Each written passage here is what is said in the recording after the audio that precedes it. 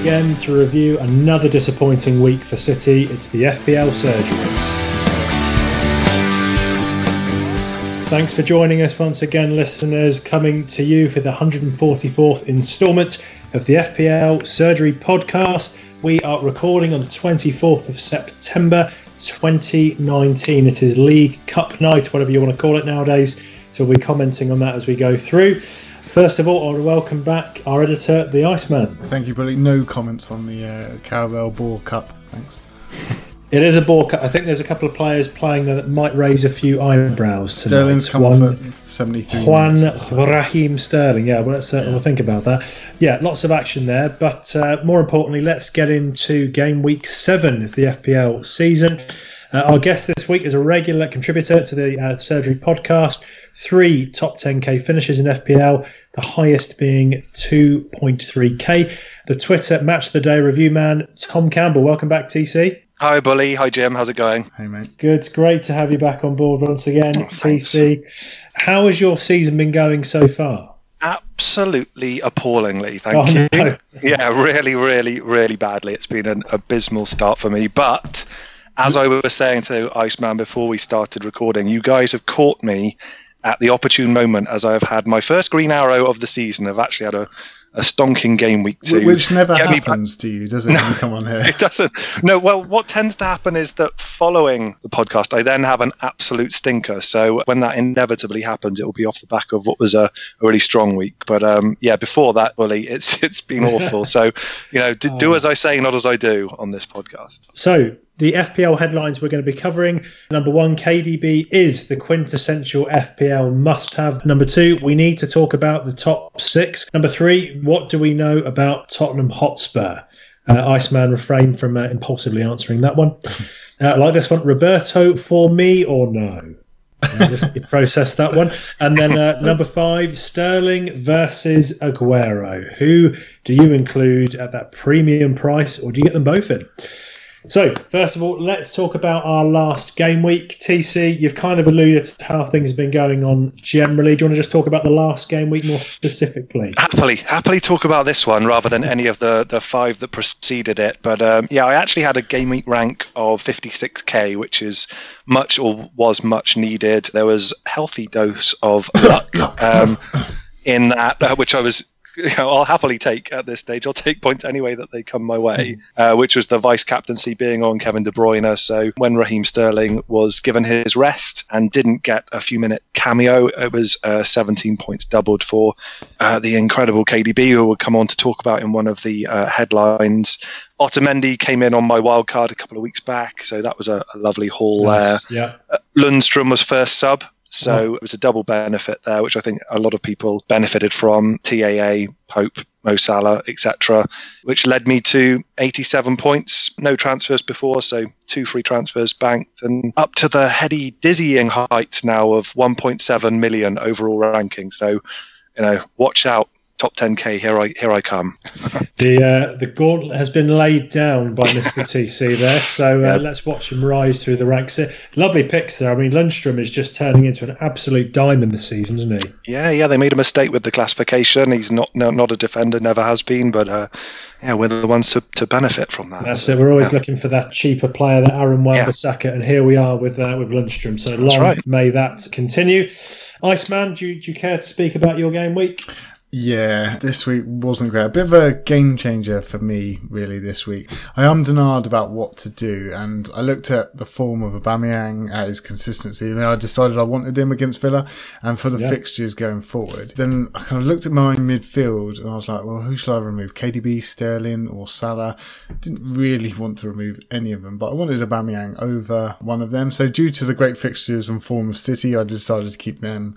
I looked at the fixtures for Salah and thought that Auba could just, make more points than Salah over this stretch. So I brought Aubameyang in for Greenwood, and Cantwell came in for Salah, and I captained Aubameyang. So the Salah and Aubameyang both scored 5 points each week. But the bad thing is about the move is that if I just went with what I planned, the VVD to Soyuncu as planned, then I would have captained Sterling and I would have got lucky with that KDB as vice. But didn't. So I would have ended up on 64 points, which would have been a respectable score for this week. Instead, I ended up on 52, bang on the average. Just like the last 3 weeks now, kind of slowly gone down because I've hit the average every single time. So I feel like there is almost a lesson learned here. Although I feel like I've made the right move in, Aubameyang could have had a few against Villa, including a penalty which he annoyingly gave to Pepe.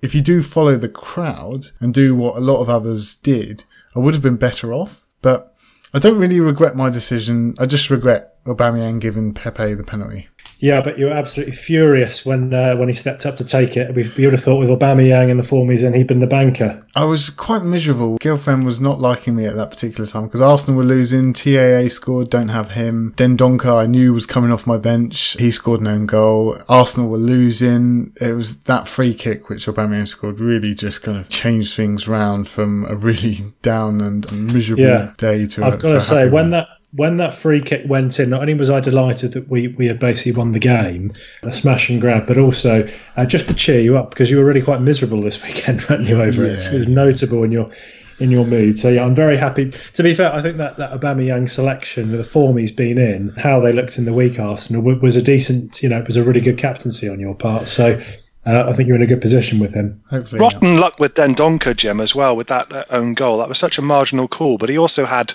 great chance early doors as well, which you would have backed him to score as well. I really liked Dendoncker. Didn't he score and get ruled out by VAR or something? I haven't seen him.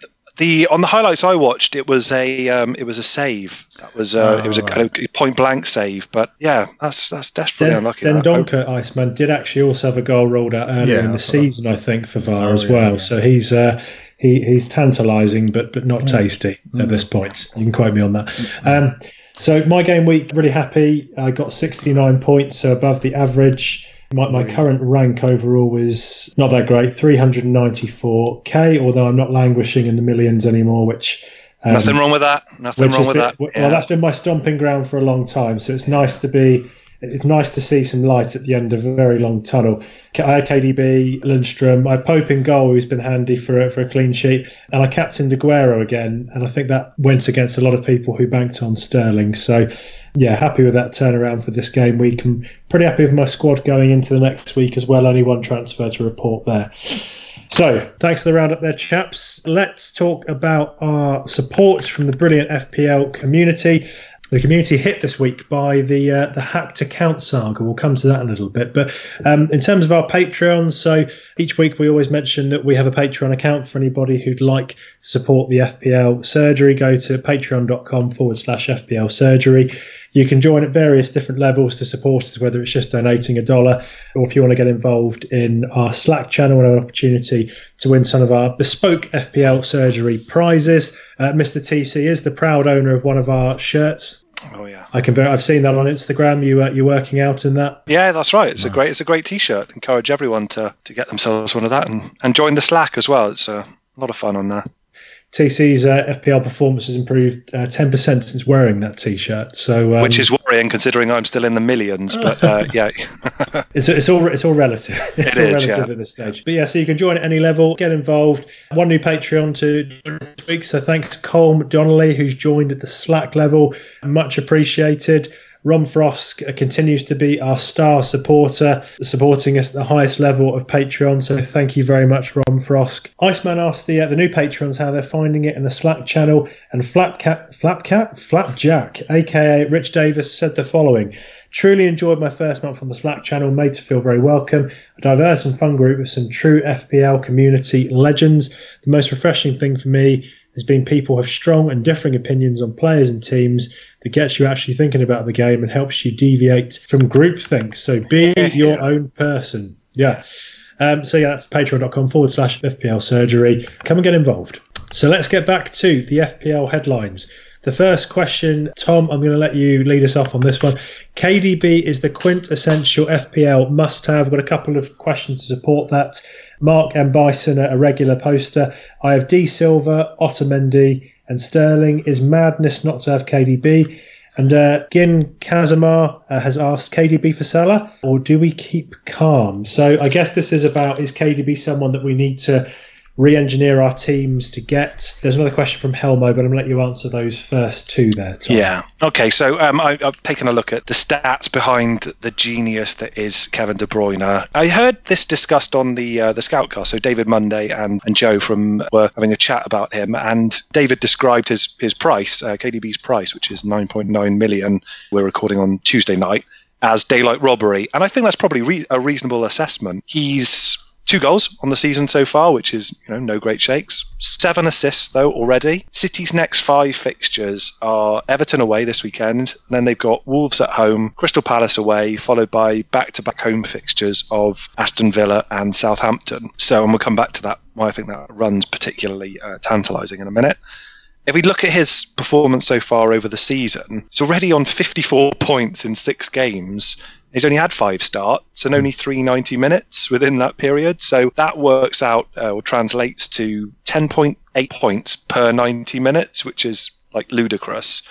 And it's 5.5 points per million based on his current price. Those points have come about, I've noticed, in 3 double-digit hauls.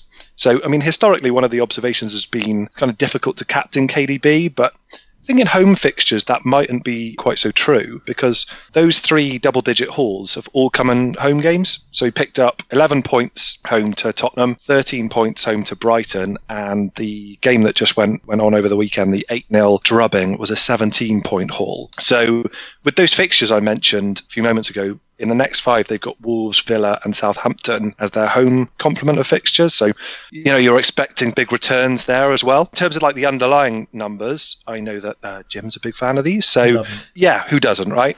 Top for attempted assists with 15. For XA over the last 4 of all midfielders, he's second. Does anyone want to hazard a guess as to who's top for XA over the last 4 of all midfielders? This is rogue. I would not have got this. Madison. Nope. Campbell. It's Felipe Anderson. So I'm a West Ham fan. I would not have guessed that.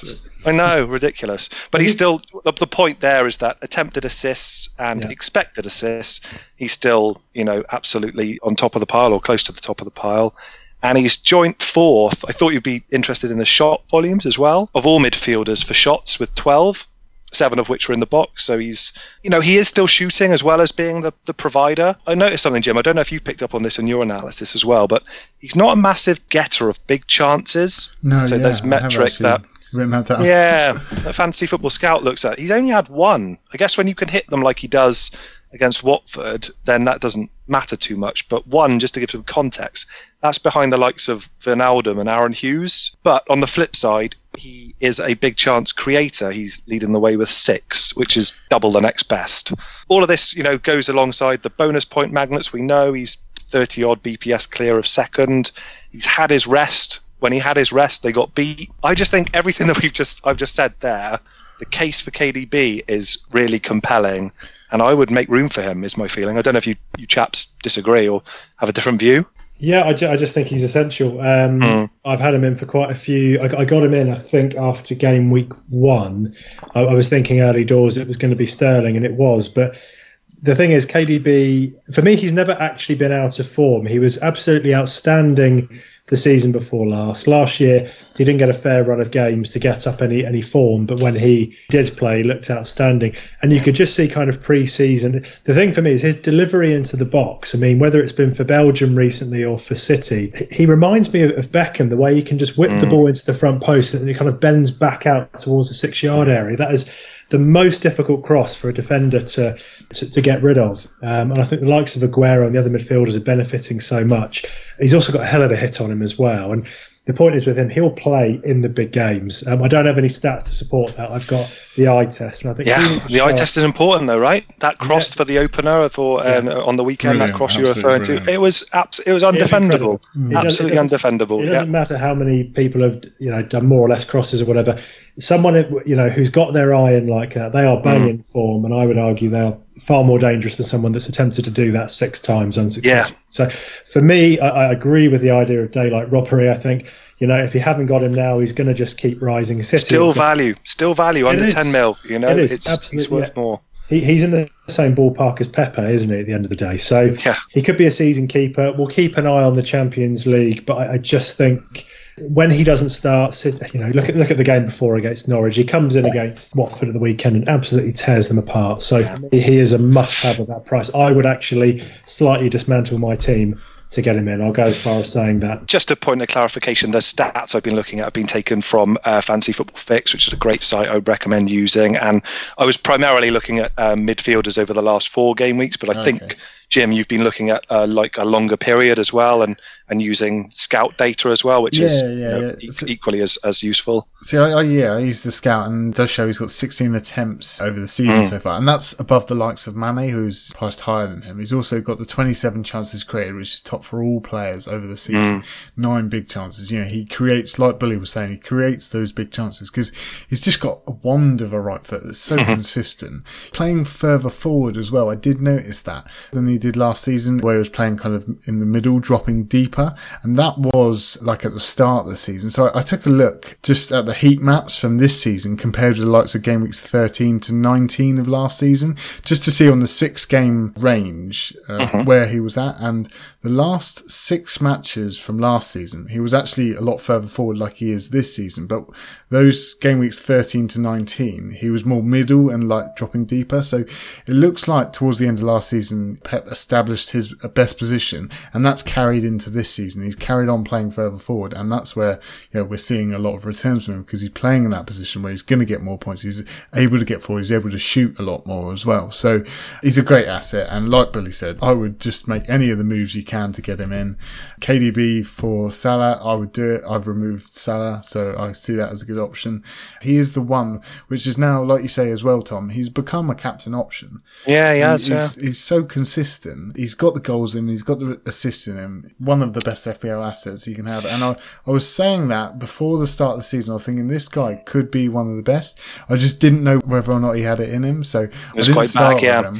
But he probably will be the value man. I think the pod that you guested on, Jim, the other day on the FML FPL podcast, which is another great one I really enjoy listening to. Yeah. Those guys are such big advocates for KDB, and they've sort of made the point that when he plays around 3,000 minutes over a season, he's hitting over 200 points. Historical data just backs that up. So, we knew this. We just wanted to make sure he was back to full fitness, he clearly is. So, he's set to reach like 300 plus points, beating Salah's record even maybe. Yeah. You've got to get the goals with it as well probably. But he's actually close to equaling his 2018-2019 points total already. That's a good point. Shows he's really hit the ground running. So that's a yes, isn't it, for this headline? Oh, yeah. So Helmo's also asked, linked to City, who are the 3 best City assets? Currently, they've got Zinchenko, Sterling and KDB, but Aguero and De Silva have 3 double-digit returns in 4 are turning their head, or do we just pick 3 and ride out the rotation? I'm just going to comment first on this for a change. I would say that I'd be worried about Zinchenko now. I think with Mendy coming back, and Otamendi would be my more favoured option at the back for City. Perhaps if he's going to be playing Fernandinho back there, he's got someone who's solid next to him.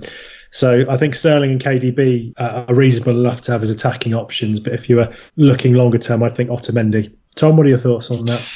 Tend to agree. So I wildcarded a couple of weeks ago. It was an unmitigated disaster initially, but seems to have bounced back a little bit. Otamendi still great value, around that 5.5 million price. He had a terrible game against Norwich, but clearly showed his attacking prowess in the last game. We've just spent a few moments there talking about KDB, so I definitely would suggest including him.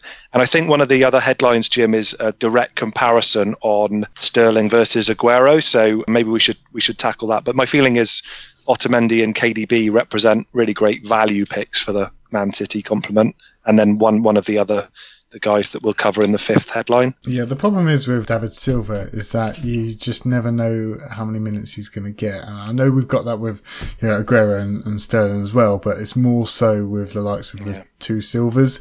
I know he's in his last season, so maybe he's really trying to give it a go in terms of going out with a bang, but I would just still be wary that he could be benched for not only 1 game, but maybe 2. So yeah, I'll probably steer away from him. I agree with you. It'll be Otamendi, Sterling or Aguero, and KDB for me. Yeah. Okay, chaps, let's move on to our next headline. We need to talk about the top 6, and I'm so pleased Arsenal are actually in it at the moment. TC, let's hand over to you for this. What have you got for us? Yeah, so the reason I came up with this headline is that last season I made a big deal when I was on the Surgery podcast about how I thought it was important to just fill your FPL starting 11 with 6 players, 3 from Liverpool, 3 from City, because they were just clearly the best 2 teams, and 98 and 97 points respectively for those two. Next best was 72. Really made that point. I don't think that's massively changed at all. So I think the concept of the top 6, it's almost like the top 2 are in their own hemisphere, and then the 4 teams beneath that last season, which were Chelsea, Spurs, Arsenal and Man United, in that order is how the table finished. Is it worth kind of looking to fill your remaining spot? Say if you've got 4 to 6 with Man City and Liverpool already covered, which I think most teams will do, and I would suggest that's a good plan. Is it kind of worth looking at those other teams? So I've done a bit of analysis on each of them just to suggest, actually, are those teams where we should be looking to spend our remaining budget? I thought it'd be kind of interesting to take a look at that. So I'm going to run through them in order based on how they finished the campaign last season. And if you guys have any points on them, then by all means come in. So Chelsea finished 3rd last season. They're kind of a curious team in that they lost 4-0 at Old Trafford to Man United. But anyone who watched that game will know that they were excellent for large periods. They were really quite unfortunate that 4-0 scoreline didn't tell the story. The game against Liverpool just gone, similarly, I thought they were terrific for large parts as well. And their fixtures, I know that you're keen to bring this up as well, Jim, are awesome upcoming. So they've got Brighton at home next up, then Southampton away, followed by Newcastle at home, Burnley away and Watford away. So it's just a lovely looking run. I think they've got real value there as well. So Mason Mount, he's 6.5 million at the moment. He's overcome that injury. He's got 33 points already, 3 goals. As I mentioned before in the KDB comparison, he's 12 shots of all midfielders so far. So he's looking like a real value option in the midfield. I did want to just ask you both, before we come on and talk about Tammy Abraham, are you buying into the Tomori love-in? 4.5 million, 90 minutes. 3 on the spin, played well against Liverpool. Yeah, what do you guys reckon? I think he is. Yeah, I think the evidence is that Frank wants to develop his younger players. Mount is the perfect example. Abraham, perhaps even more so, with the likes of a World Cup winner in Giroud. I apologise if he's injured. And Batshuayi, international player, he's got available. He's going with Tammy. He had Tomori at Derby last season. I think Tomori's looked all right for Chelsea. I mean, wouldn't just go on the fact he scored a screamer a couple of games back, but £4.5 million in a Chelsea defence that I would fancy to get a clean sheet at some point over this run of fixtures. Brighton, if they're going to get it at home, is going to be the game. He was one I'm potentially looking, because I had 2 free transfers this week, so he's one I was definitely looking at. But I think he's a nice way into a top 6 back 4 personally. Yeah, exactly. It's almost like don't overthink it too much, because he has got the back-to-back 90 minutes so far. Like, he's been playing.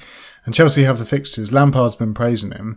Chelsea fan Ollie Lewinsky, who might be coming on one day, just saying Tomori could be a good option as he's so cheap. But I feel it will be just clean sheet points with him. But we've got to notice that they had no Kante and no Rudiger at all this season. And that's like Liverpool not having Alisson and VVD.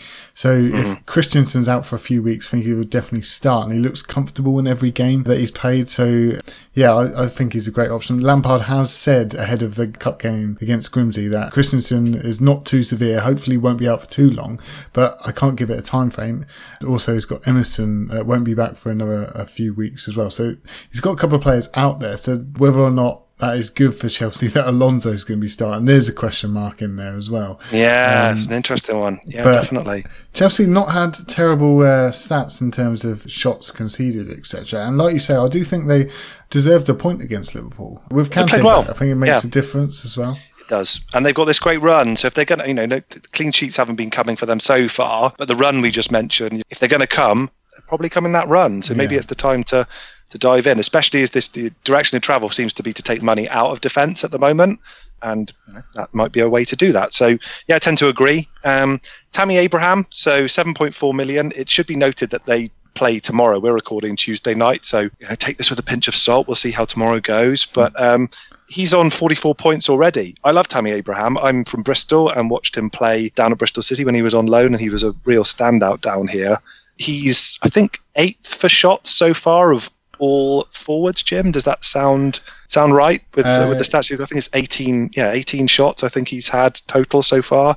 Which, it's impressive, right, for someone at that price. So my point here is that Chelsea represent value to me. We said this at the beginning of the season. They don't have players who are massively highly priced. So I think of the top 6, they are still a team to look at. Spurs, we've actually got a headline on, so we can talk about them in detail when we come to that. But Arsenal, and I'm sure you guys will want to talk to me about this, but let's just have a little look at some of the numbers, because they are not good reading when we look at the defensively. So they've conceded the second most shots of all teams, 110 shots being conceded already, just the one behind Aston Villa. They're 4th worst for shots in the box conceded and 3rd worst for XG conceded, behind only Watford and Bournemouth's 2 notoriously poor defences. So I guess the question is, can a team be that bad defensively and still offer FPL returns? My answer is yes. So, Jim, you mentioned when you were talking about strategy of your game week that's just been played, about bringing in Aubameyang, 11 mil. It makes total sense to me. He's returned in every game, 6 goals, 1 assist. Is it 6 or 7 goals? 1 assist already, playing every game. They've got a nice run in terms of the defences that they're playing. So Man United away, difficult game, but I guess you could argue difficult. I didn't think it was a particularly massive scalp for West Ham beating them on the weekend. Just get that one in there. Bournemouth, Sheffield United, Palace and Wolves up first. So they're not creating heaps of big chances, but Aubameyang seems kind of impervious to that and is returning irrespective. Would you guys agree with that he's just the talisman and he can just get points irrespective of how crap Arsenal defend? Yeah, definitely. He's returned every game, hasn't he? So yeah, he has. Yeah, it just shows as well. I mean, he is on penalties as well. Just to note on this one, Emery has confirmed that Aubameyang is responsible for penalties. He says also Lacazette is a very big decision from Aubameyang to let Pepe shoot, to give him confidence and the possibility to score. So, Aubameyang is definitely still on penalties. That's really worth knowing. And interestingly, Jim, as well, he's played every minute in the Prem so far this season. He's had 90 minutes in all 6. So, and last season he did start the last 19, I think it was. So there you go. So he's the main man. I still think he's value. Whether or not it works with your own individual structure, that's team specific. But the point is that he can be looked upon as value within this Arsenal team. I think, irrespective of that defence. I did see a stat on TalkSport just saying that he has the best shot conversion out of any player. Apparently his shot conversion is 26.2%, and that's above Jamie Vardy, Javier Hernandez, Mane, and even Aguero. Yeah, 1 in 4. That's or better than 1 in 4. That's impressive. So we're sold on him. I think Man United, to the last team of the top 6 as was, this is their upcoming 5. So Arsenal at home, Newcastle away, big game against Liverpool at home, and then away games at Norwich and Bournemouth respectively. So I thought they were completely ranted against West Ham on the weekend. I know they're missing Pogba, Shaw and Martial from their quote-unquote best team, but they've now got a groin injury, doubt over Marcus Rashford. Martial's still not back yet, as far as we know. Mason Greenwood's poorly and 17. It's not ideal, right? They are still top for XG conceded, 4.07, and second for shots in the box conceded, behind only Man City. So it feels like there may be some degree of confidence over their defence, but I don't know what you guys think, but for me, their defenders just don't offer enough attacking prowess outside of that potential clean sheet. Like if you look at Wan-Bissaka, 5.5 million, 18 points in 6 games, that's not great. Maguire's actually 1 point worse than that with just 17. For me, I've got them as an avoid, but do you guys see it differently? Do you think there's any value in Man United? I think this is not statistically, but I think the problem I've got at the moment is I don't think there's confidence in Solskjaer. I think it's starting to turn toxic. If anybody saw the Phil Jones clip from the weekend, yeah, when he sat behind Woodward, he sort of imitated sacked in the morning. That indicates a player like him, who's a bit more experienced, is saying sacked in the morning. There seems to be a lack of respect there.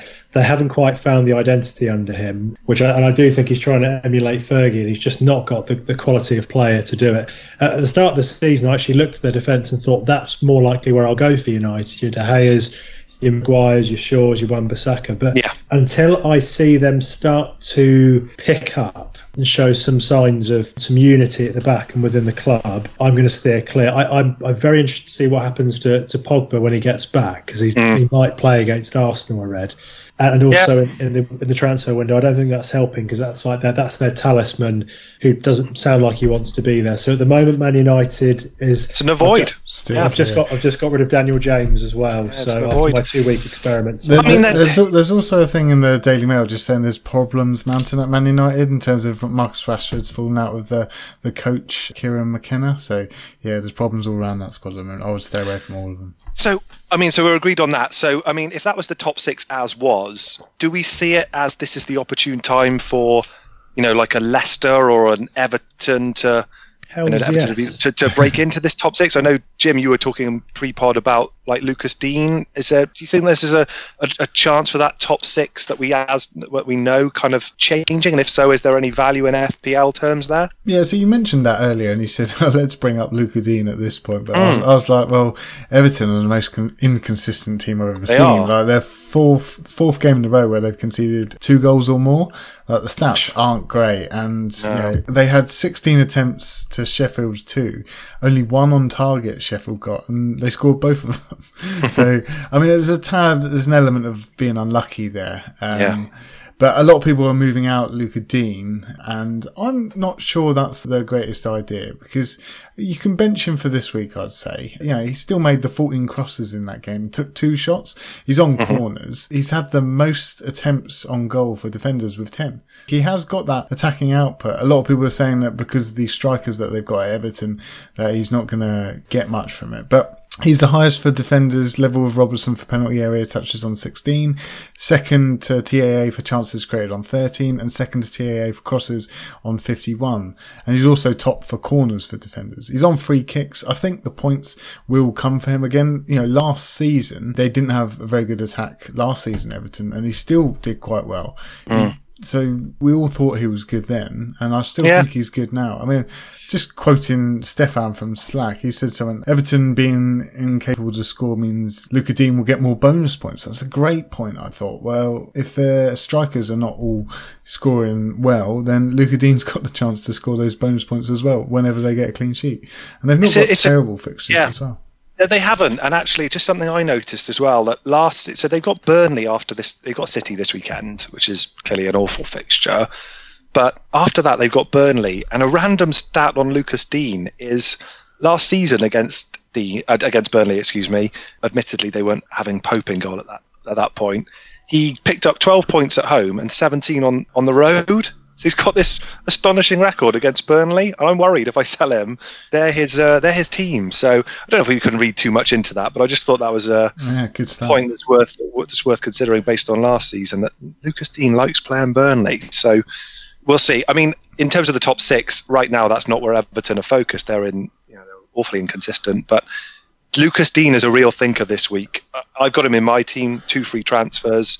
It's tempting to sell him. It really is. I was looking at moving him out, and then I just looked at the numbers and just thought, well, I know based on past experience he's done well. I just kind of convinced myself not to. And I think in terms of the other team that we were saying about potential top 6 inclusion, we got a little thing on Leicester later. But I just thought it was interesting to look at the top 6 last season, and Chelsea were saying, yes, there's value there.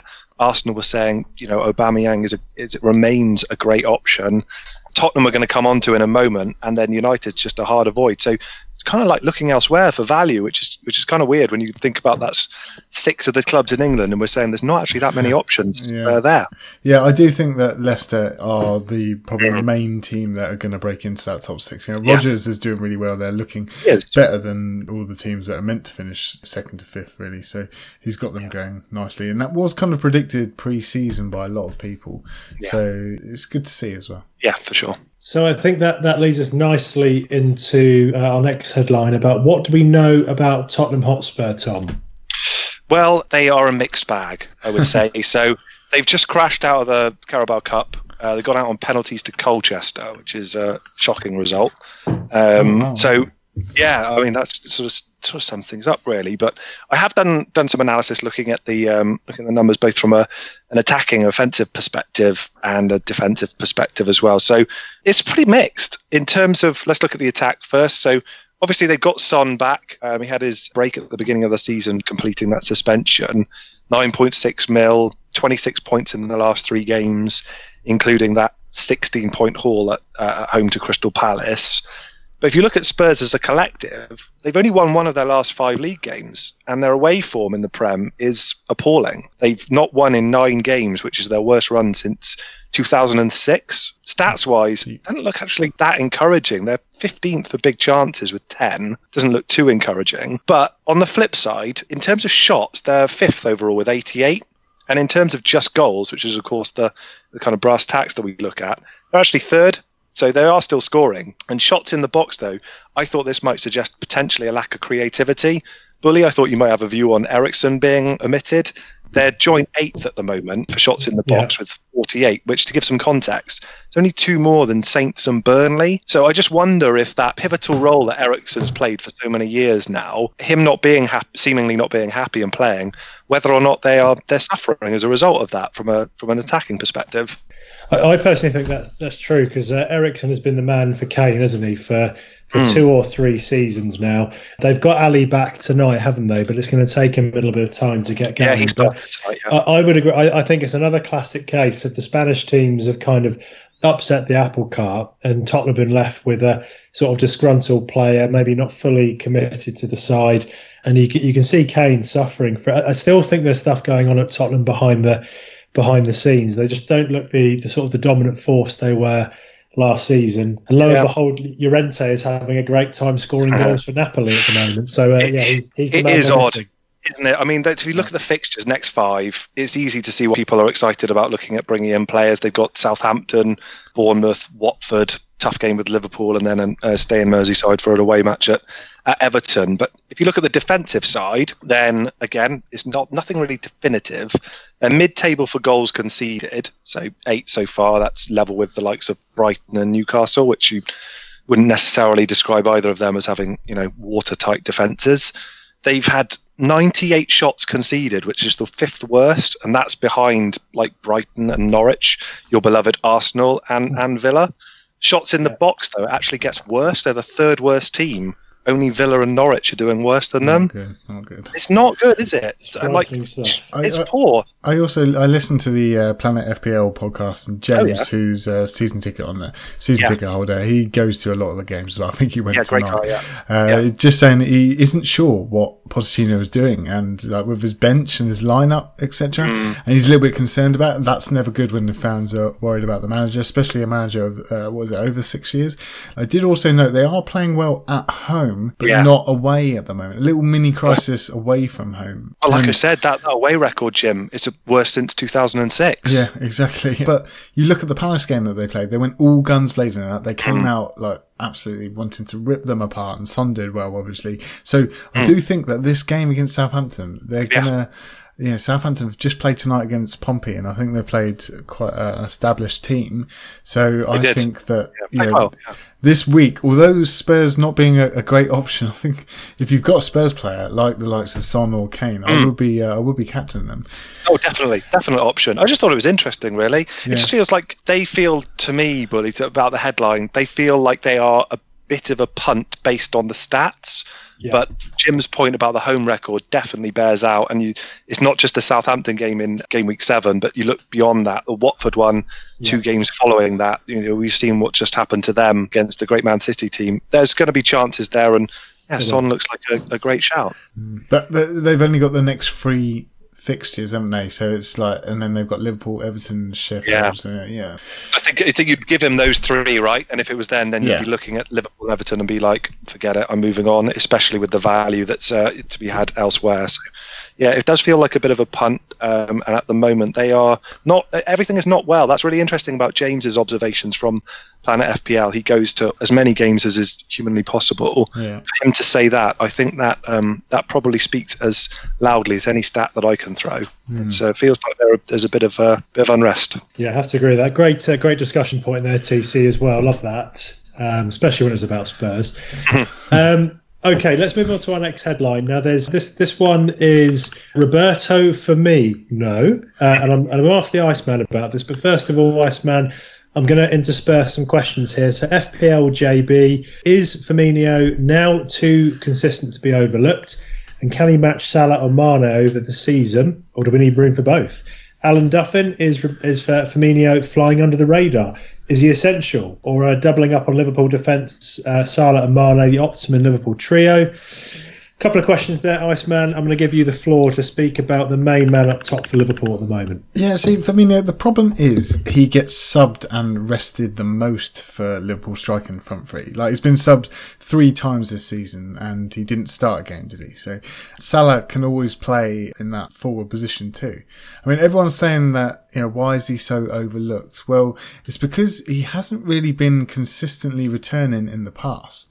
And Mane and Salah have always been better options than Firmino. And I think they still are, even though I think Firmino's past Mane now for points, but I'm not sure. But he's playing well at the moment. The shots are up. And I thought I would take a quick look on how he compared to the start of last season. And they had some decent fixtures last season too, Liverpool. They had West Ham, Palace, Brighton, Leicester, Spurs and Saints. And they've had some decent fixtures at the start of this season. So I thought, well, if they're still playing quite easy teams, then surely the stats will be similar. It turns out they're not. This season, he's got the 3 goals, 4 assists. Last season, it was 2 goals and 2 assists by this point. This season, it's 21 attempts so far. Last season, it was 12 attempts. And he's only created the 4 chances so far this season. Got those 4 assists. I think he's got fancy assists in that. He created 7 chances last season. And that goes with 42 penalty area touches this season and 32 last season. So he got 12 goals and 8 assists throughout all of last season. I mean, is that good for 9.5? If he's producing the same stats throughout the season like he is this season so far, then maybe it will increase those goals and assists at the end of the year. But the other option at that price has got 18 goals and 5 assists last season, and that was Jamie Vardy. So if Firmino got those numbers last year, then I think we would definitely be considering a lot more. If he got the 18 goals, then I think we'll be looking at him. It's just because we know he hasn't really done it before. Leicester, they got some good fixtures coming up. Maybe Vardy's a better option than him. They've got tougher fixtures at the moment, Liverpool. So if you've got Mane or Salah, you kind of just want to hold them. I don't think you want to double up. Maybe when the fixtures turn come game week 13, then maybe you could double up with Firmino. But at the moment, I would probably rather go elsewhere. He is playing well, and it's not to say that he's going to stop. But for me at the moment, I'd go elsewhere. Interesting. Just before you come in there, Pete, I think it's a sore point for me. On my wild card, kind of everyone's got a top story about their wild card, shoulda, woulda, coulda. But it really was a 50-50 call for me as to whether or not to go for the treble Liverpool coverage. So we talked whimsically before about filling the team with Man City and Liverpool players to the best of your ability within the budget constraints because they are the 2 best teams in the country. That clearly makes a degree of sense. But for you to do that, for me, it looked like, okay, you have one defender, ideally TAA in my opinion. You take your pick as to Mane or Salah. And then for me, you could make it work with Firmino if you had Mane. But if you had Salah, it just didn't work. The team was just too compromised for me, that additional million. So I ultimately decided to go double Liverpool defence. I don't want to talk about my team at length here, but did double Liverpool defence and Salah rather than one Liverpool defender, Mane and Firmino. And since then, Firmino's done awesome. And I kind of did predict it because he's looked great on the eye test. I actually think he's looked fitter than last season, Jim. I think he's come back with a degree of more motivation and fitness to start the campaign. Maybe that's why those stats you're seeing, that improvement season on season. That was really interesting analysis. I still think he's a great pick. I think you do too. It's just with a structure, I find that having him means you can't have Salah and TAA, and that for me is the reason. As well. Yeah, so. And KDB is that something's got to give, and for me, that's the decision you have to make as an FPL manager, whether or not you're comfortable giving up the likes of Mo Salah, and ultimately, I wasn't. Yeah, I think another argument that Mark and Bison mentioned last week is that FPL JB mentioned, can he match Salah or Mane over the season? I don't think he can.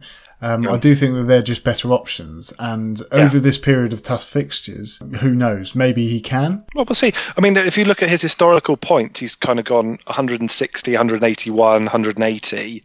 155. So it's pretty consistent scoring, averaging around the 2,700 minute played mark over the campaign.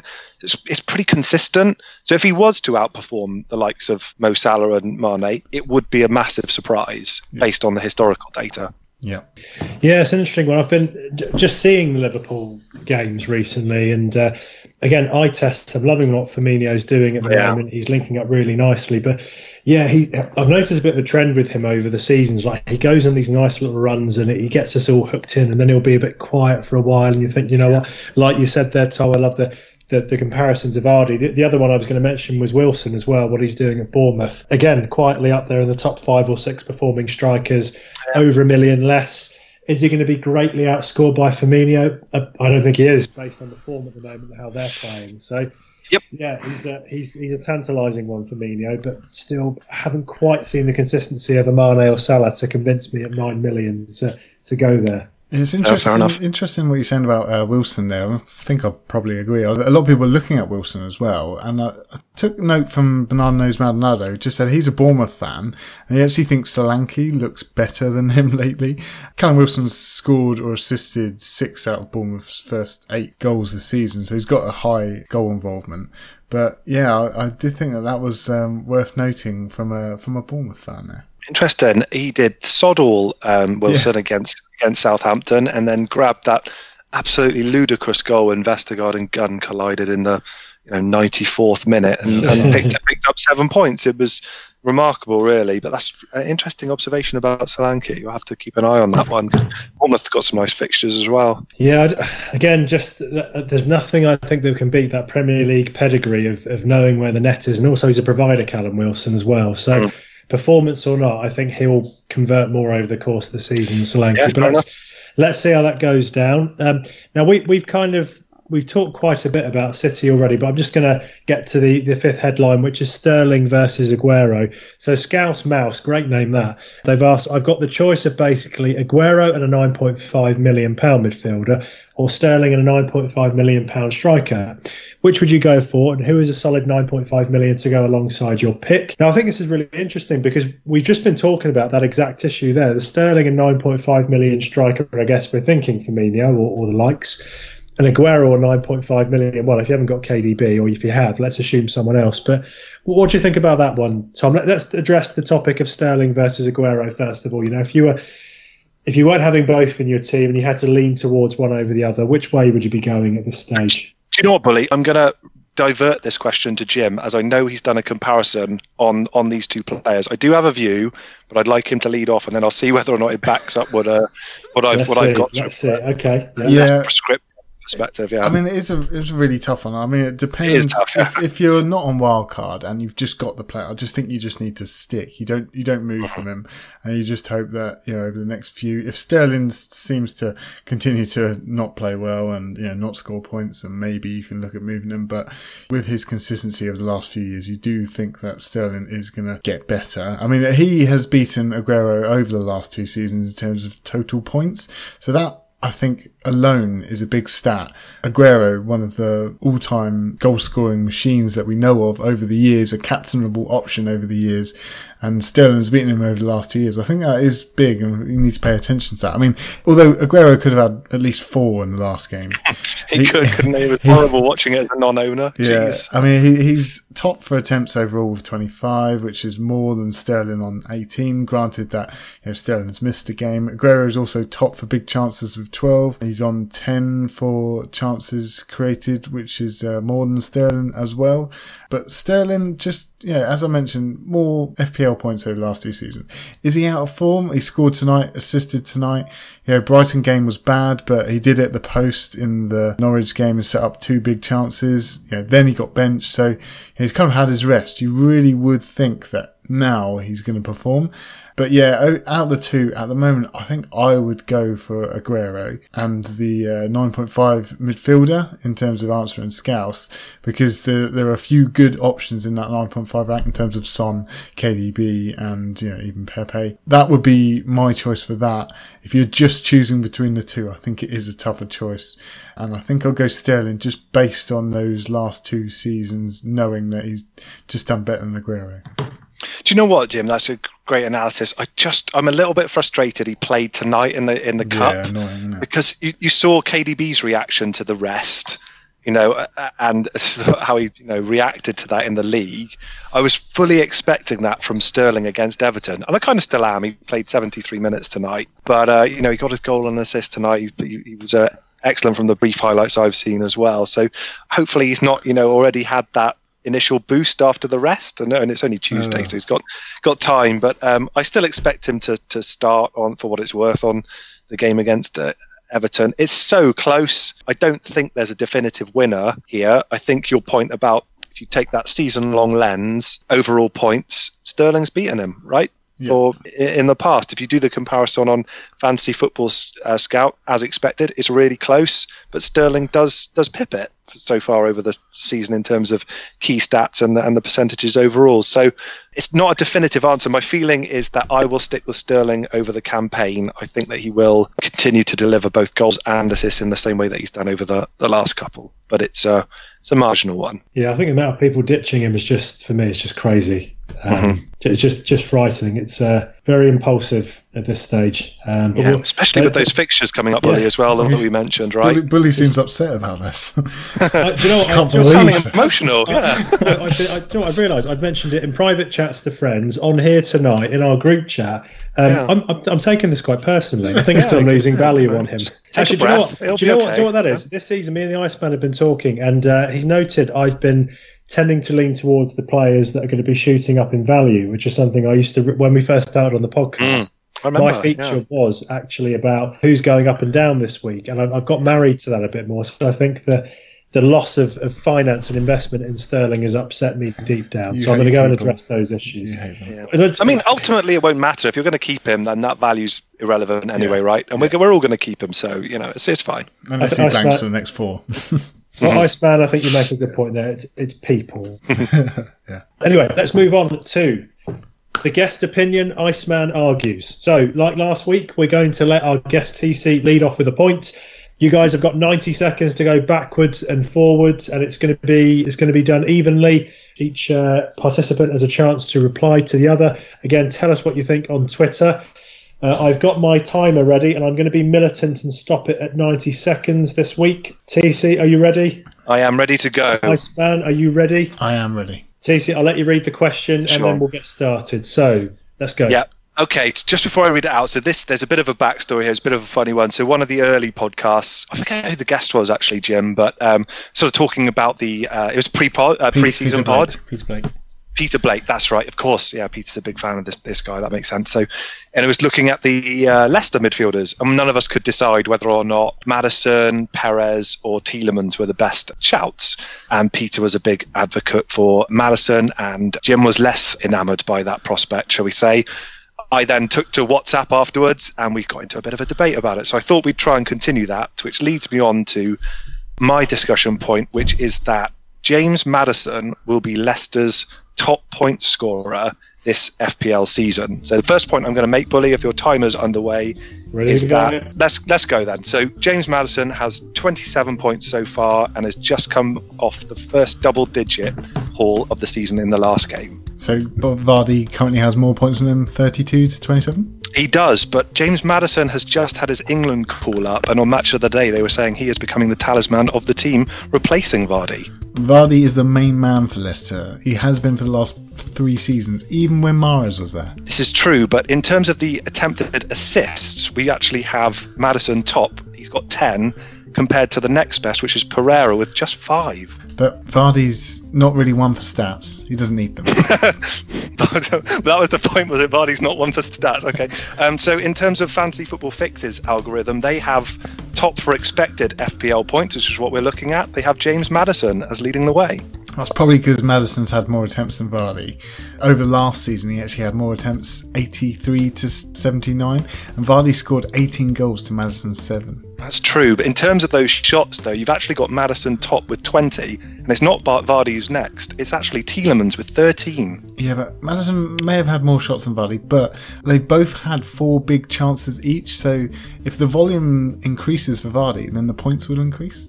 That's true, although who would be getting the assists? And speaking of which, Maddison is on corners. He's already had 39 this season. 90 seconds is up, chaps. Nice. I think I won.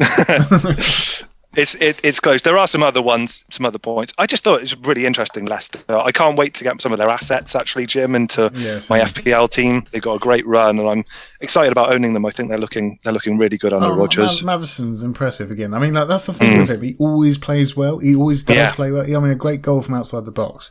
Saying they do need to be a top side this season, I do think now. And after the match, Maddison was actually saying that on Match of the Day. So also he has, I think he's most shots in the Prem without scoring before that game, actually.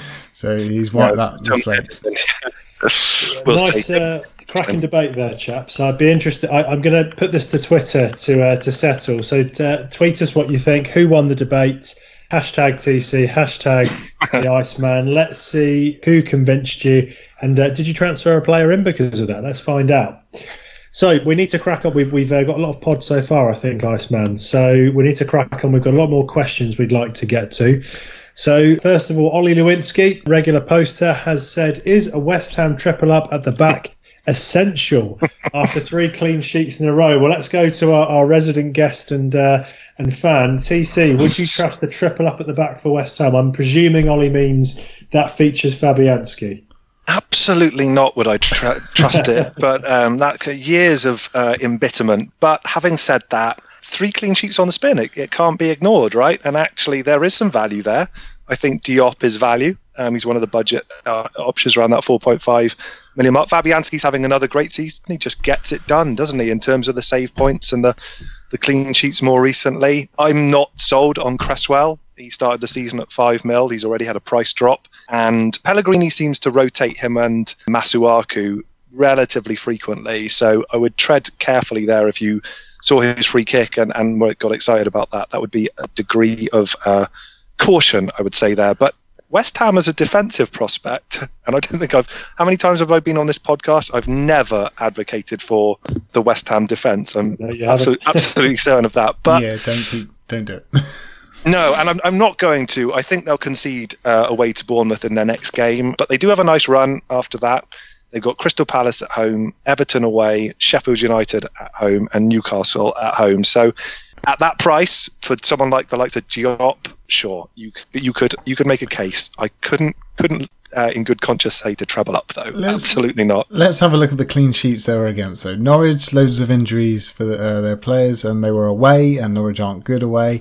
Then they played Villa, who just aren't very good. They lost to an Arsenal team with 10 men, and then scored twice against you, though, Jim. Yeah, just because we're rubbish. And then Man United, who are just terrible. So they were terrible. I wouldn't go too far on this, Ollie. And I'll come down. Also, second worst to Watford for big chances conceded so far this season on 19. Wouldn't get your hopes up. Those sorts of stats, though, I think anyone who's played Man City, it's really damning, isn't it? Because we got battered by Man City on the opening day, and suddenly 5-0 is actually looking like an all right result compared to Watford. How do you think we feel? We got battered by Watford. I know. But this podcast, the hosts and guests are not fans of good defensive teams. That seems to be a prerequisite for discussion. But there you go. I think approach with caution, I think, is the feeling there. Yeah. Right, before we move to the next question, we have gone on quite long, so I think we're hitting an hour already. I might have to cut some bits out, but going to try and get through these questions with a little bit of the Always Cheating podcast. They do a lightning round, so let's try and burst through these questions, Tom and Bully, and we'll see how quickly we can get through them. They do it 30 seconds per question. Let's see if we can beat that. Right, okay, that's the new model. So, Mr. Alan Duffin has asked, are Mount and Abraham essential for the next 6 weeks? Not essential, but I want them both in my team for sure. There's moves that I'm looking at, including especially Mount at 6.5 million. I think he's real value and impressed against a mighty Liverpool defence. Agree. I'm actually going Mount as my transfer. I'm going back to him, tail between my legs after ditching him a few weeks ago. Abraham greatly interests me, but I'm going to keep the faith with Pookie because the Iceman told me his performance is still worth sticking by. Yeah, Mount 17 attempts so far, 8 in the box, 12 chances created on corners. For that price, there's no one better around that number, and Tammy is great. He should have scored against Liverpool. Bad thing is his minutes, but he does look very good in that Chelsea attack, and I am looking to bring him in this week. 30 seconds exactly. 30 seconds exactly. Yeah. Mad Hatter. Mendy's mended for now. Is he a viable option? Does this spell the end for Zinchenko? I've already given my opinion on that. Iceman, let's go to you first. Mendy's not an option yet. You need to wait. Okay. Yeah, I tend to agree. I don't think it's the end for Zinchenko, but I think with Otamendi being around that same price point, it's an easy move. So I'd look there instead of relying on Mendy with all of his injury troubles yet to be fully kind of evidence that they're completely past him. Yeah, and I'll wait for this game week for Zinchenko. He may play this game week. Yeah, I think Otamendi will be a nice sideways move if you decide to jump now. Yep. Alan Duff, aka A Duff, has asked us again: is there any point in having VVD when you can have Matip for £1 million less? Well, let me tell you from experience, Alan. I've really not got a lot out of Matip, but then I think the only Liverpool defender that's significantly scoring is back to the fullbacks and mainly Trent again. So I'd be more looking at Trent if you haven't got him. TC? I've got Matip, got him in on wild card. I'm not happy about it, and I'll be looking to move him on quickly. I wish I had VVD. So I think he's a better option. Yeah, same. I don't think Matip. They've only got the one clean sheet so far. They've got to have fixtures. So yeah, I would stick with VVD. Okay, Bitter and Stout. Bring in Aurier this week or Pereira? Do you know, on this one, I think Spurs fullbacks, I'm just not happy with including in my FPL teams under Pochettino's management. So I prefer Pereira, but having said that, he's really expensive compared to the likes of Soichu and Chilwell, who are both cheaper. I think either of them represent a more logical move because of the price. So I think I prefer a Leicester option over Aurier. Yeah. What do you reckon, Jim? Out of the two, I'll go Pereira if I'm just making that choice, but I'll go Sion over that just because he's cheaper and bonus points. Yeah, fair enough. Yeah, I've got Sion you at the moment. I'm going to stick with him. Jin Kazuma has asked, I haven't already played my wild card. When's the next most strategic time to play it? I'm slowly falling behind in my mini leagues. I don't know if I should play my wild card now or if there'll be a better time to play it. TC, have you got any thoughts on that? Yeah, the only one I would say, obviously you could go pretty deep on this question about wildcard strategy, but my advice would be don't get tempted to use it mid-gap within game weeks.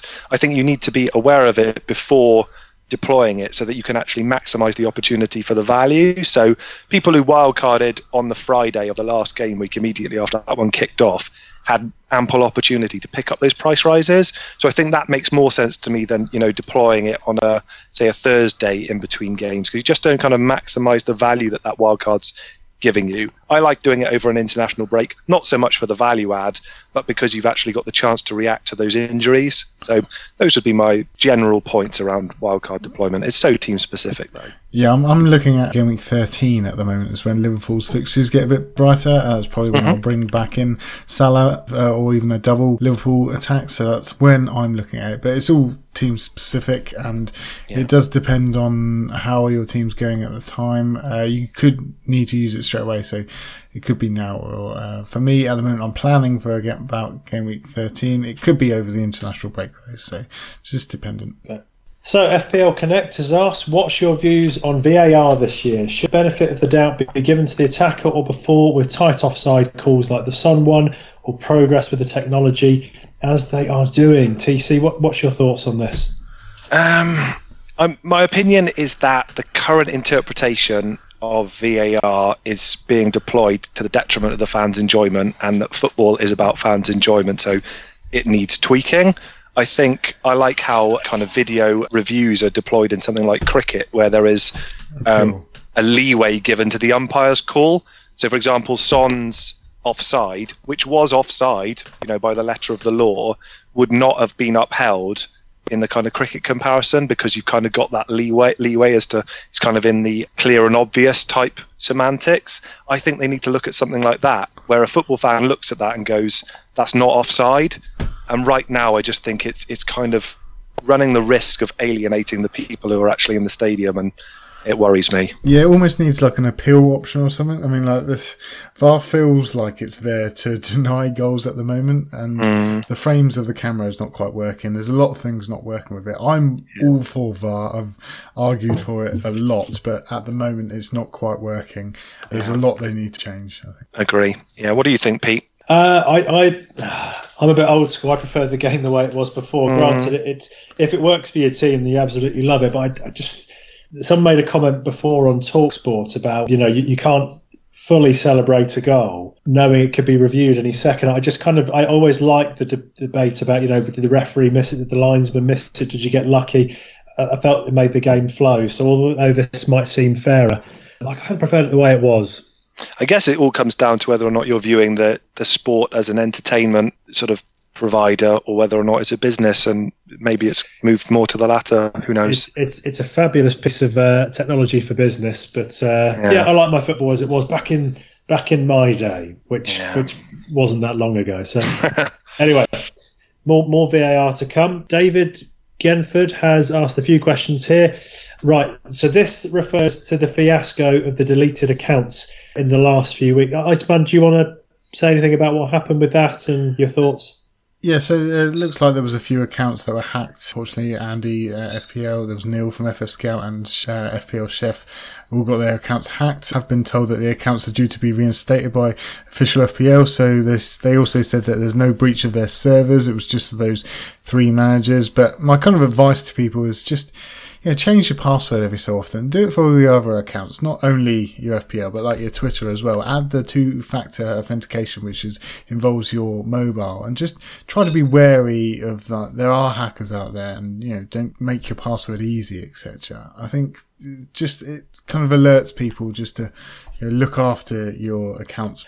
I mean, irrespective of what's happened, though, it's great that those guys have got their accounts back. I think the point about managing your passwords is a really astute, sensible one, Jim. But I just want to go on record as saying I'm chuffed that Andy, Dale and Neil have got their accounts back, because they're 3 guys who provide great content. Clearly, it would be upsetting if anybody had their account hacked, but especially for those guys who put so much into the community, I'm chuffed they've got it resolved. Yeah, same. Okay, so a couple of comments from them. I'm just going to fly through these, and then you can answer the last question, chaps. Should FPL consider a new scoring category, 1 point for pass before assist? I think that's a great shout. If anybody can get that commissioned and working, be very grateful. Certainly make some of the cheaper players more interesting. On a scale from 1 to yesterday, how quickly should I trade my United defenders? We've answered that yesterday. And when trading in Abraham, do I remove Barnes or Haller? So, TC, quick thought on that. So I'm in this position. I have Barnes and Haller as my front 2, and clearly Tammy's in thoughts. But I'm reluctant to sell either. Barnes, for me, massively passed the eye test on my match of the day review over the weekend, and he's playing a Villa side which, as I mentioned, are conceding all manner of shots as well. So I'm really reluctant. I think Barnes is becoming a bit of a differential for the upcoming game week. Haller, I know he's had no shots in the last 2, well aware of that as a hammer. For me, it's down to the lack of service. Lanzini being out is making us play too ponderously, and I'm concerned that he's just not getting the ball enough. So I think if you were going to do one or the other, at the moment, I'd actually say Haller would be the one, but I'm actually considering possibly holding. Yeah, see, I would remove a Haller in that circumstance. I mean, Barnes, I took a look at it. As you mentioned, he did look good. And he's third for strikers for attempts on goal this season on 21. That's equal with Firmino and Pukki. Yeah, he got the 5 attempts in the last game, most in that game. He should have had an assist if Henrik could actually header. Denied a blatant penalty, Jim, as well, wasn't he? Yeah, absolutely outrageous. Good dive. Yeah. He did that. I mean, I'm wondering whether I need to be patient with him. He's got 2 decent fixtures coming up, but I do want Tammy Abraham. Yeah, can't have everyone. No, can't have them all, chaps. How about this combo then? So Vardy Boys has asked Aguero and Mane or Salah and Orba. I would have to go a City asset, so I'll go Aguero and Mane. TC? No, I'll go Salah and Orba. Screw you. I'm gonna split it. I'm gonna say Aguero and Mane just because I think Sergio is on fire right now. I think that's the first time you've ever backed me, Billy. I'm the one that goes with the Arsenal ones. You boys, what's wrong? What's wrong? I've got all. I've backed you before, Iceman. Yeah, just not in FPL. Just not here. Yeah, episode 19, I think, and we're on episode 144 now. So It was due in FPL surgery parlance. Yeah, nice. That's going in the title. Yeah. FPL Prince, if you were bringing a cheap defender right now, who would it be? Well, I can say for sure that's Tomori. TC? Yeah, or the Leicester shouts that we made before. But nice. Either of those two would be good. I'm still not going to go for a Diop. I still can't bring myself to advocate for West Ham. No, not quite. I do think you're missing the obvious one there of Lundstrom, probably one of the best assets at that cheap price if you haven't got him. Yeah. Otherwise, it'll be Sionyu. I think that he's a good asset with Leicester's fixtures coming up. Yep. Tomori is, I think he would be worth it, and no one else. Yep, agree. Okay, just for Tom, this question from Sophie. If you were on your wild card now, which player would you prioritise to get into each section of your team? So let's have your keeper, Tom. I think Pope stand out, personally, at the price he's at. Still with nice fixtures. Yeah, defensively?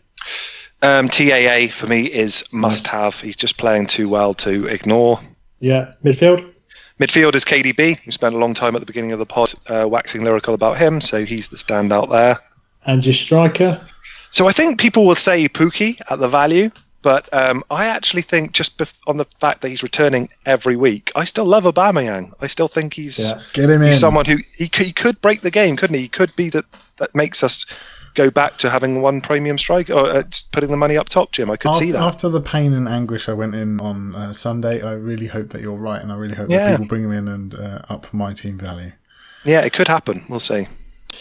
Yeah, I mean, obviously there's Joelinton or Wesley for Villa as two good options up top. Absolutely. Good point, Billy. It is, yeah. Combined make the ex-Brazilian striker Wellington. James J. Dillon is asking thoughts on Vardy as a differential going forward with Leicester fixtures. We're just going to answer that one. So he will always be an option, Vardy, but I just prefer, as we mentioned earlier, the other assets around him, and that stops me from owning him. But if you can fit him into your team, then I think he's worth it. He isn't a stats man, but we know that Maddison's going to outscore him over the season, so there is that. Madigan so I wouldn't worry too much. Option for cheaper. Right, okay, we've got to the end of the questions. The Iceman is dying for his break. So off you go, sir. We will be back shortly. Okay, we'll be right back. Oh, God, absolutely.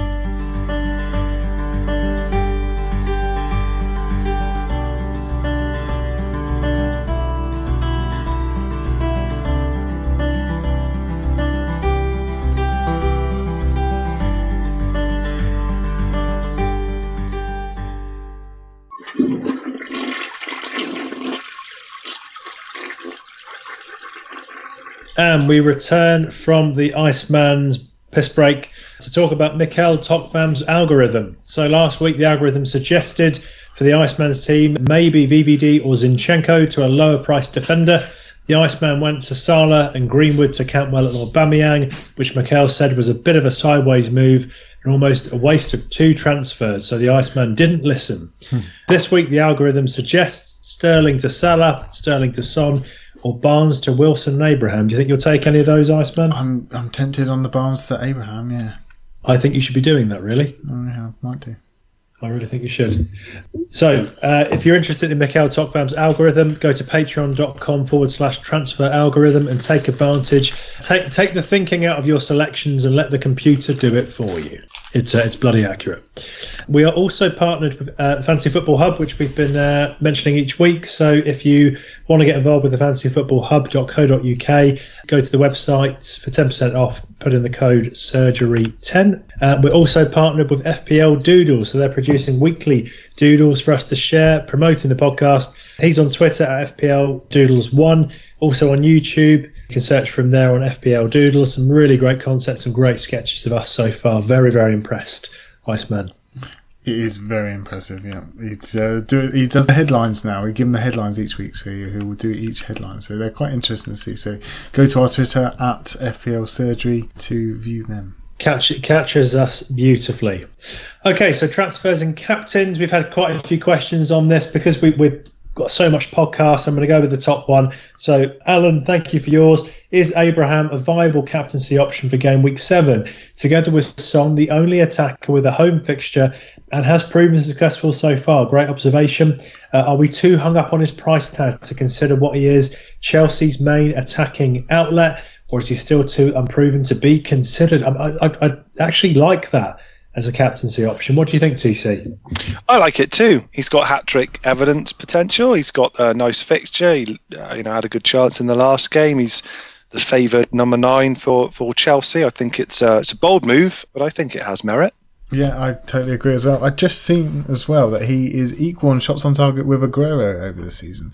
And he's a bit of a confidence player, isn't he, Abraham? And it just looks like he will only get better the more he plays. And especially with Kante coming back, kind of securing that back, it allows Chelsea to maybe attack more. They've also got Hudson-Odoi coming back in the next few weeks, so it might help him more as well.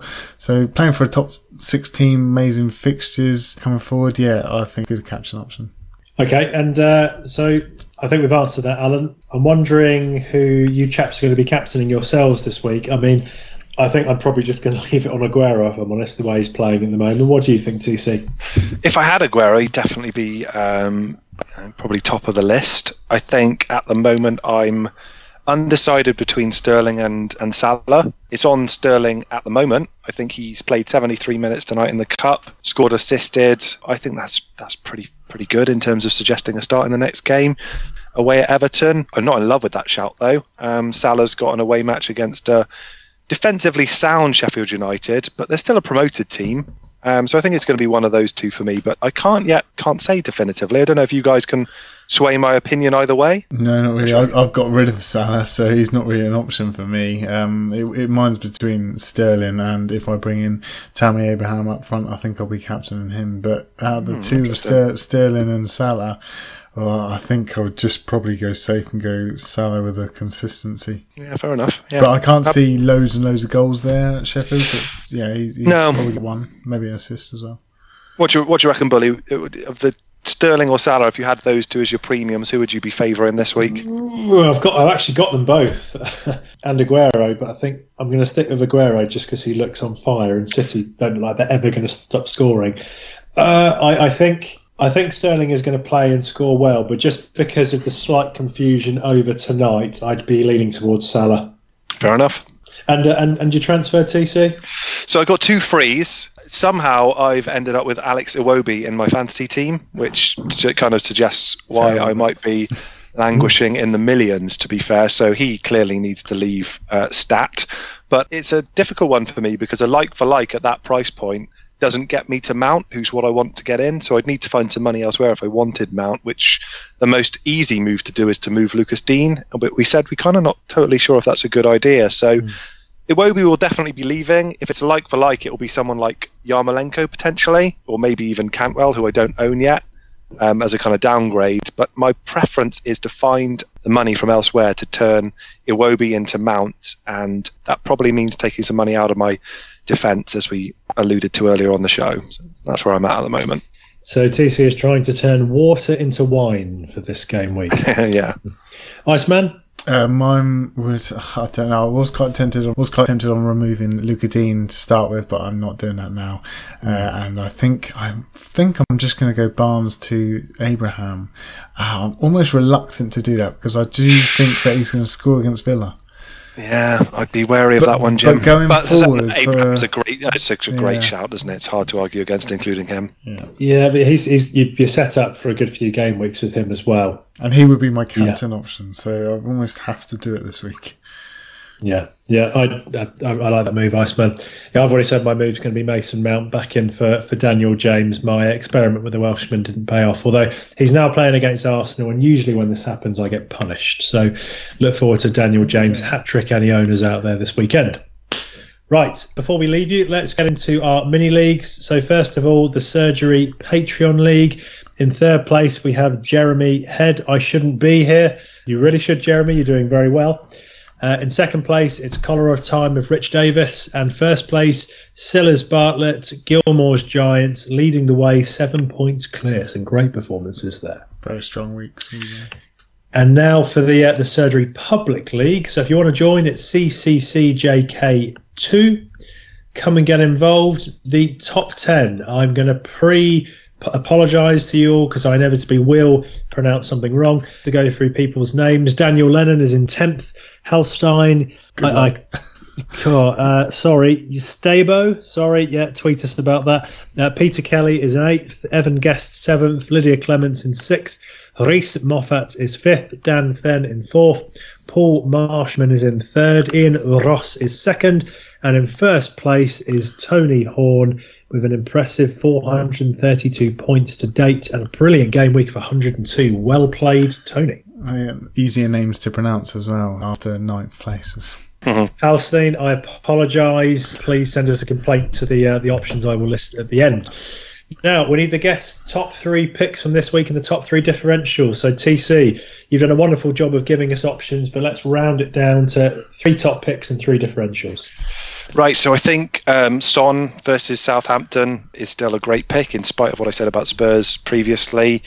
And then the Chelsea boys, so Abraham and Mount, both against Brighton, I think are top point scorers for the upcoming week. My shouts. Do you want the differentials now, Pete, or do you want? Yeah, Jim? go on. Just give us the shouts.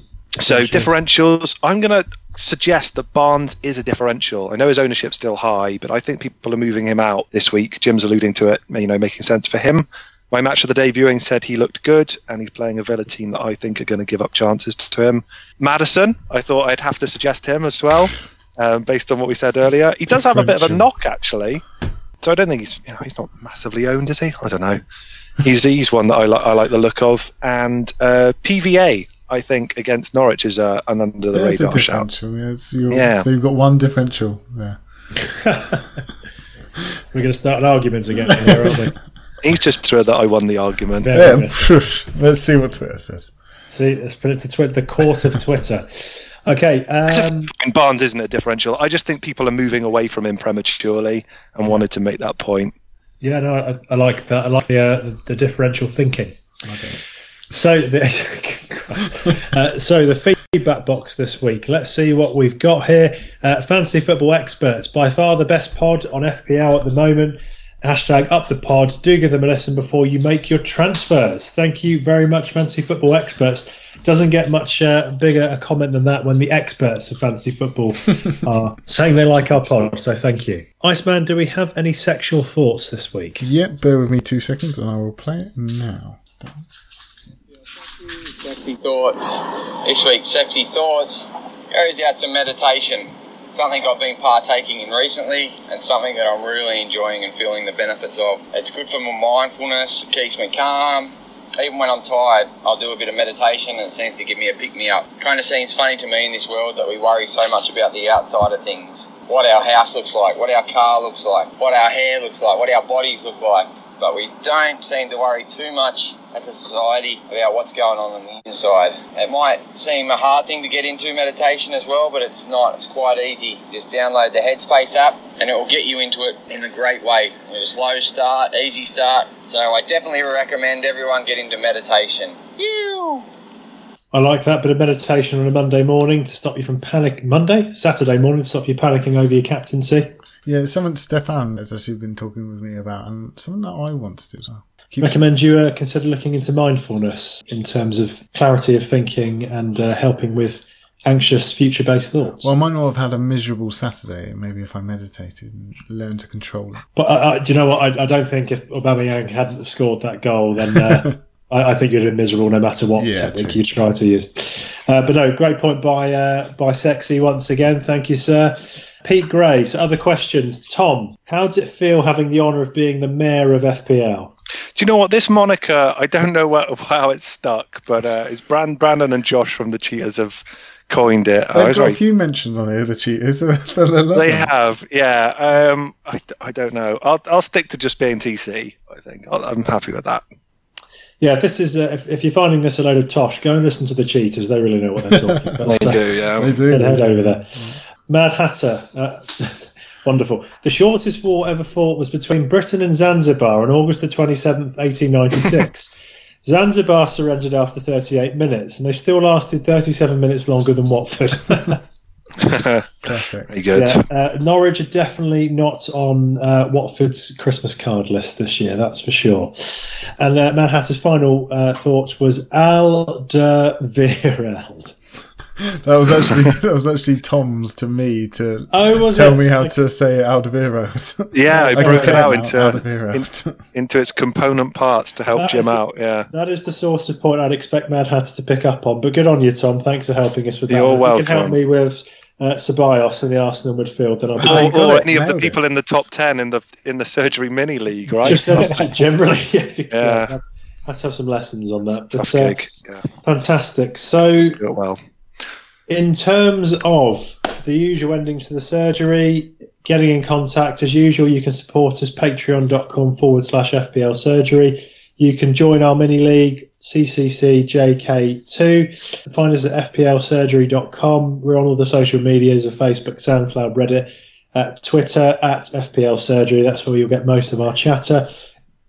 Subscribe to us on iTunes. Remember, give us a rating for the podcast. Any comments or feedback it really helps boosting our awareness on there.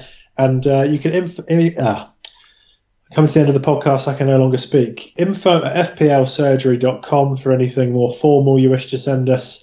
Up the pod. Thank you to TC, Mr. Tom Campbell, for coming on and joining us once more. Absolute pleasure, mate. Thanks for having me on, and hopefully talk to you guys later on in the season. Well, if anybody else wanted to speak to the mayor of FPL, where would they find you? Come and chat at UtterlyTC on Twitter, and I'll get back to you as soon as I can. And TC does a wonderful feature for those of you that enjoy the nostalgia of Match of the Day but can't be asked to watch it anymore. The Sky Sports app now does 3-minute clips which basically summarises everything you need to know without sitting there listening to Shearer. TC does a great job with that. Do you want to say a little bit more about that quickly? Yeah, just it's sort of abridged notes from the show that I'd give on 4 screen grabs from the iPhone Notes app, and people seem to really like it as a kind of succinct, concise way of summarising the highlights. So I've been doing it for a few seasons, and people seem to find it useful. So every time I watch it, which is pretty much all the time or most weeks, I'll always put them out there on Sunday mornings. Fantastic. Yeah, I'm not sure how much longer Match of the Day has got, so let's enjoy the legacy whilst it lasts, and TC is helping us to do that. But no, thanks again, TC. Brilliant to have you on board. We'll have you back. You're welcome, mate. Yeah, thanks. Very in the not so distant future. No worries.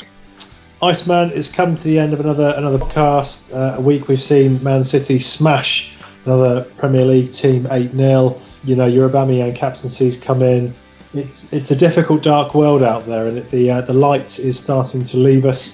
So, as we head into this next game week, what hope can you offer our listeners? I've got no hope to give. That is the exact mood he was in before Aubameyang scored. And on that note, good luck in your game weeks. Up the podcast. Up the pod.